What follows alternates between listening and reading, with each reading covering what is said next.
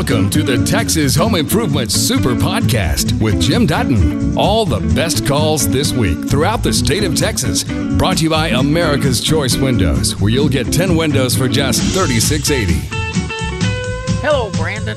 How are you today? Yes, I'm doing good. Just calling from Munster. I love Munster. I come up there in April for your guys' little German Fest German up there. Fest, yeah. And I do put my full lederhosen on, and my wife wears a journal. We do the whole thing. Yeah, it's a lot of fun. I got a question on wallpaper about taking the backing off. You have to get the backing off before you put the texture on. Well, do you have a paper wallpaper, or is it a vinyl? It's paper. If it's paper and it's on nice and tight, Yes. in other words, it's not peeling, you Yes. actually can go over it. What you would do is get a primer sealer. Go get some Zinsser primer sealer. And paint it, and that seals it up. And anything that would be loose is going to kind of expand out at that point. You can cut off the little pieces that bubble up. Take some sheetrock mud and float out the joints and the places that bubbled up, and you're ready to texture. Okay, that sounds great. Yeah, it's much easier than trying to peel it all off, but it's only good if it's paper wallpaper. If you got a vinyl or one of the metal types, can't do it. Right. That sounds great. I really enjoyed the show. Thank you, Brandon. Have a great weekend. Oh, bye. Hard telling somebody to have a great weekend when you just gave them a weekend or two worth of work to do. Rebecca, how can I help you today? Hi there. I had a question about gutters. We put up gutters last year on our 32-year-old home, and when we bought the home 3 years ago, we had an engineer check out, to see the measurements to see how much it had moved if there was foundation problems. And he said it's one of the best houses he's seen. It's barely moved. But since we put gutters, we've noticed that there's more cracking, and it seems like a door is sticking in our bathroom, and it seems like things are moving, and the foundation isn't evenly, it's just having problems. So I was wondering, should we take the gutters down? Seems more of a problem. The only time I recommend gutters going up is if you're having water ponding by the home or something like that, where the water can't drain away by itself well enough. Mm-hmm. But if the water was draining away from the home properly, yes, take the gutters back off, because what you've done is change the moisture content of the soil. Yes, that's what we've noticed. Yeah, and that's not to say that there couldn't be other factors playing into this, like the trees and things like that. But in general, unless there's a outside reason causing the problem, don't use gutters. Over driveways, patios, doors, I love gutters. For the rest of my house, I want the water to drain naturally. Awesome. Thank you so much. You're welcome, Rebecca. B, welcome to Texas Home Improvement. Yes, I would like to ask you what kind of liquid plumbing I can use in my shower. The water won't go down? None. The liquid drain stuff just doesn't do what they advertise it does. If your shower's not draining, and did it all of a sudden stop draining, or was it a slow build up where it got slower and slower? Yes. Okay. It was like that. If it got slower and slower, that's normally caused by a buildup in the drain itself of hair and soap scum and things like that. And to fix that problem, you normally just take the grate off, and you can either run a hand crank snake down through there, or they make just a little plastic strip that has little barbs coming off of it that you slide down there. It'll hook the hairs, pull it out. It's kind of nasty to do it, but it'll clean that out and get it running like it should. You can dump tons of liquid plumber and different things in there, and it's not going to break that clog loose and make it take off like you see on the TV commercials. That's just an over-exaggeration of what those products are capable of doing. Not to mention, if it's harsh enough to dissolve all that stuff, what's it doing to the rest of the pipes, not only in your home, but throughout the city's municipal water supply, and eventually that stuff goes into the sewer system. It's got to be treated. It is just not a good program for people to be dumping all those chemicals. Okay. Okay? Well, thank you. You're welcome. Take care. Really, if you've got a shower draining slow like that, you got a sink draining slow, go pick you up one of the hand crank type snakes, and they'll go down through those P traps, clean them out, and get things flowing for you again. It's much easier and much better for the environment and everything else to do that. And believe me, I am not a big environmentalist. I just know that these products don't perform the way they always talk about them. This email question just came in. Do you know the difference between the different types of smoke detectors out there? Well, Jason, there are a ton of different types of smoke detectors. You got some that are just plain smoke. You got some that are smoke and heat related. Some that are smoke and carbon monoxide detectors combined. I personally try to keep them separated. And the main reason for it, this is all sensitive technology. And if I have one piece of the technology go out, I don't necessarily want to replace all of it. My experience has been that the smoke detectors and carbon monoxide detectors tend to break at different speeds. The carbon monoxide, for some reason, tends to last much longer. So why do I want to combine these things and have issues with them? So if you're going out looking for smoke detectors, just get a regular smoke detector and then put whatever else you want to detect. Get a detector for that. They are all readily available as separate type items. I have a great wood structure cabinets, but they are outdated. I believe I can redo them myself. Can you give me great tips and advice on how to start? Products to use so I do not have to use the Rust-Oleum kits offered at Home Depot for the transformation. Thanks so much. I have heard you talk about this on your show before, but of course wasn't thinking of doing this at the time. Best regards, Wanda. Well, Wanda, here's the first thing you gotta do is clean the cabinets up real good. Use a combination of mineral spirits and linseed oil, and what that does is it cleans all the oil and grime buildup off of them.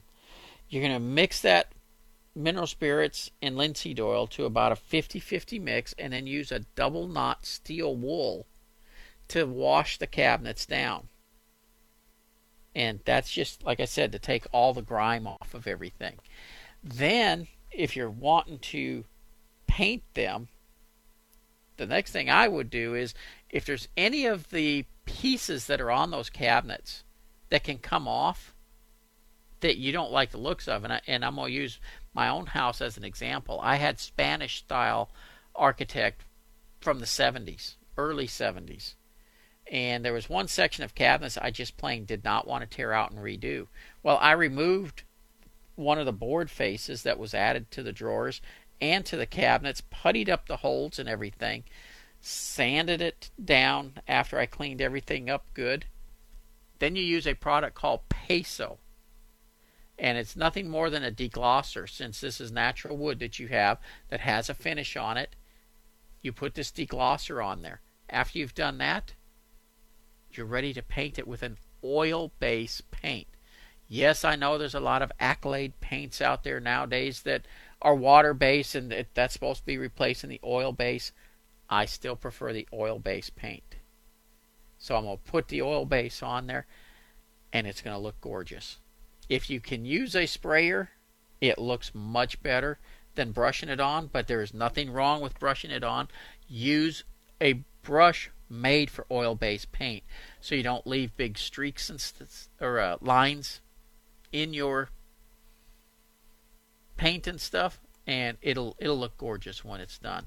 And you know the best part about it when you do cabinets that way, if you don't like the looks of it, you can change it again. You're not stuck with keeping it that way. It's as simple as changing the color paint. If you're looking at doing, like Herta was asking about, a sunroom or any type of room addition, do not build on patios, do not build on driveways, do not build on 4-inch concrete, because if it moves, it is not repairable. At that point, you end up tearing the structure off and starting from ground up. And yes, it will cost a little bit of money to go ahead and put the foundation in the way it should be, but it's not near as expensive as having to tear everything off and start from scratch. So keep that in mind if you're looking at doing any type of remodeling or additions. Let's talk with, is it Ahmed? How are you? I'm good. How are you today? I was the guy. My problem with that name, I wish it was like Sam or Ran or all this. Much easier to say than Ahmad or Ahmed or, you know. I told him that's why I lose the election. Because that name. I wish I changed it when I got my citizenship years ago. No, I'm okay. Jim, I'm good in the business side, but the technical side, you are the best at it. My daughter this morning was talking to me about a house in Kansas built in 1945. Said, what do you think of that? I thought of a price, but I didn't think of the technicality. If you're buying a house like built in 45, why would you buy it? I mean, why do you buy it if the price is right and all this? Why you wouldn't buy it? What do you be afraid of, and what do you look for when you buy an old house like this, even if it look like in good shape? The items that you want to check is the electrical wiring, because if it still has the original wiring, you can figure you're going to have to replace it before long. Because the electric wiring in 1945 had cloth on the outside that has been deteriorating, and it starts becoming an electrical hazard. So that'll be the number one thing to check. The water pipes more than likely have been replaced already since then, but you'll want to find out when. Same with the sewer lines. And then beyond that, the other issues you run into in those old homes like that, there's no insulation in the walls. Insulation can be added. So if it doesn't have it, it can be added, but again, that's just more expense. The windows in those old homes were extremely drafty, but that can be fixed as well. Other than that, those old homes are great. And honestly, if I had my choice of buying a home that was built in 1999 or one that was built in the 40s, I'd probably be looking at the house in the 40s. Especially in a historical city like Fort Scott, Kansas, you know? Yeah, they're just gorgeous architecture and woodwork in them and things like that. One last thing to take a look at that I forgot to bring up. In the concrete, you'll want to take a serious look at the concrete, because in some of the homes in that era, they didn't put steel in the concrete at all. Oh, okay. And so if there's really wide cracks in the concrete, and I'm talking stuff that's a half-inch wide or thick or wider, that's an indication of one I would avoid. It's not something can be repairable. Is it repairable or not really? Not really. Okay. Then, Jim, you're always great. It's a good program. We're always learning from you. Well, I appreciate that. Thanks, Take Jim. Care. You're always good to listen to. Thank you so much, my friend. Thank you. Thank you. You bet. We'll talk to you later. Bye-bye. Thank you. 713-212-5874. And again, if you're outside the Houston area, hey, we'll still talk with you. 866-937-0003. And Dan, I know you're on the line. If you'll hold on, I'm going to jump on your call after we come back from news, traffic, and weather, because I don't want to get started and not be able to finish you out. So I would like to talk just a hair bit more on looking at older homes. There is architecture and details in these old homes that you just will not be able to afford to do on newer homes.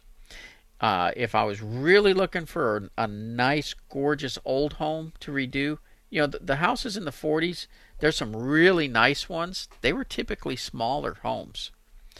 If you can go back to the homes that were built in the late 1800s, up until about 1920, 1930, they were usually a larger home. They had tall ceilings in them. They had large rooms in them, all wood on the walls and everything, so you can put a nail any place you want it. They are just plain gorgeous homes and really great to work on. That's a house worth redoing.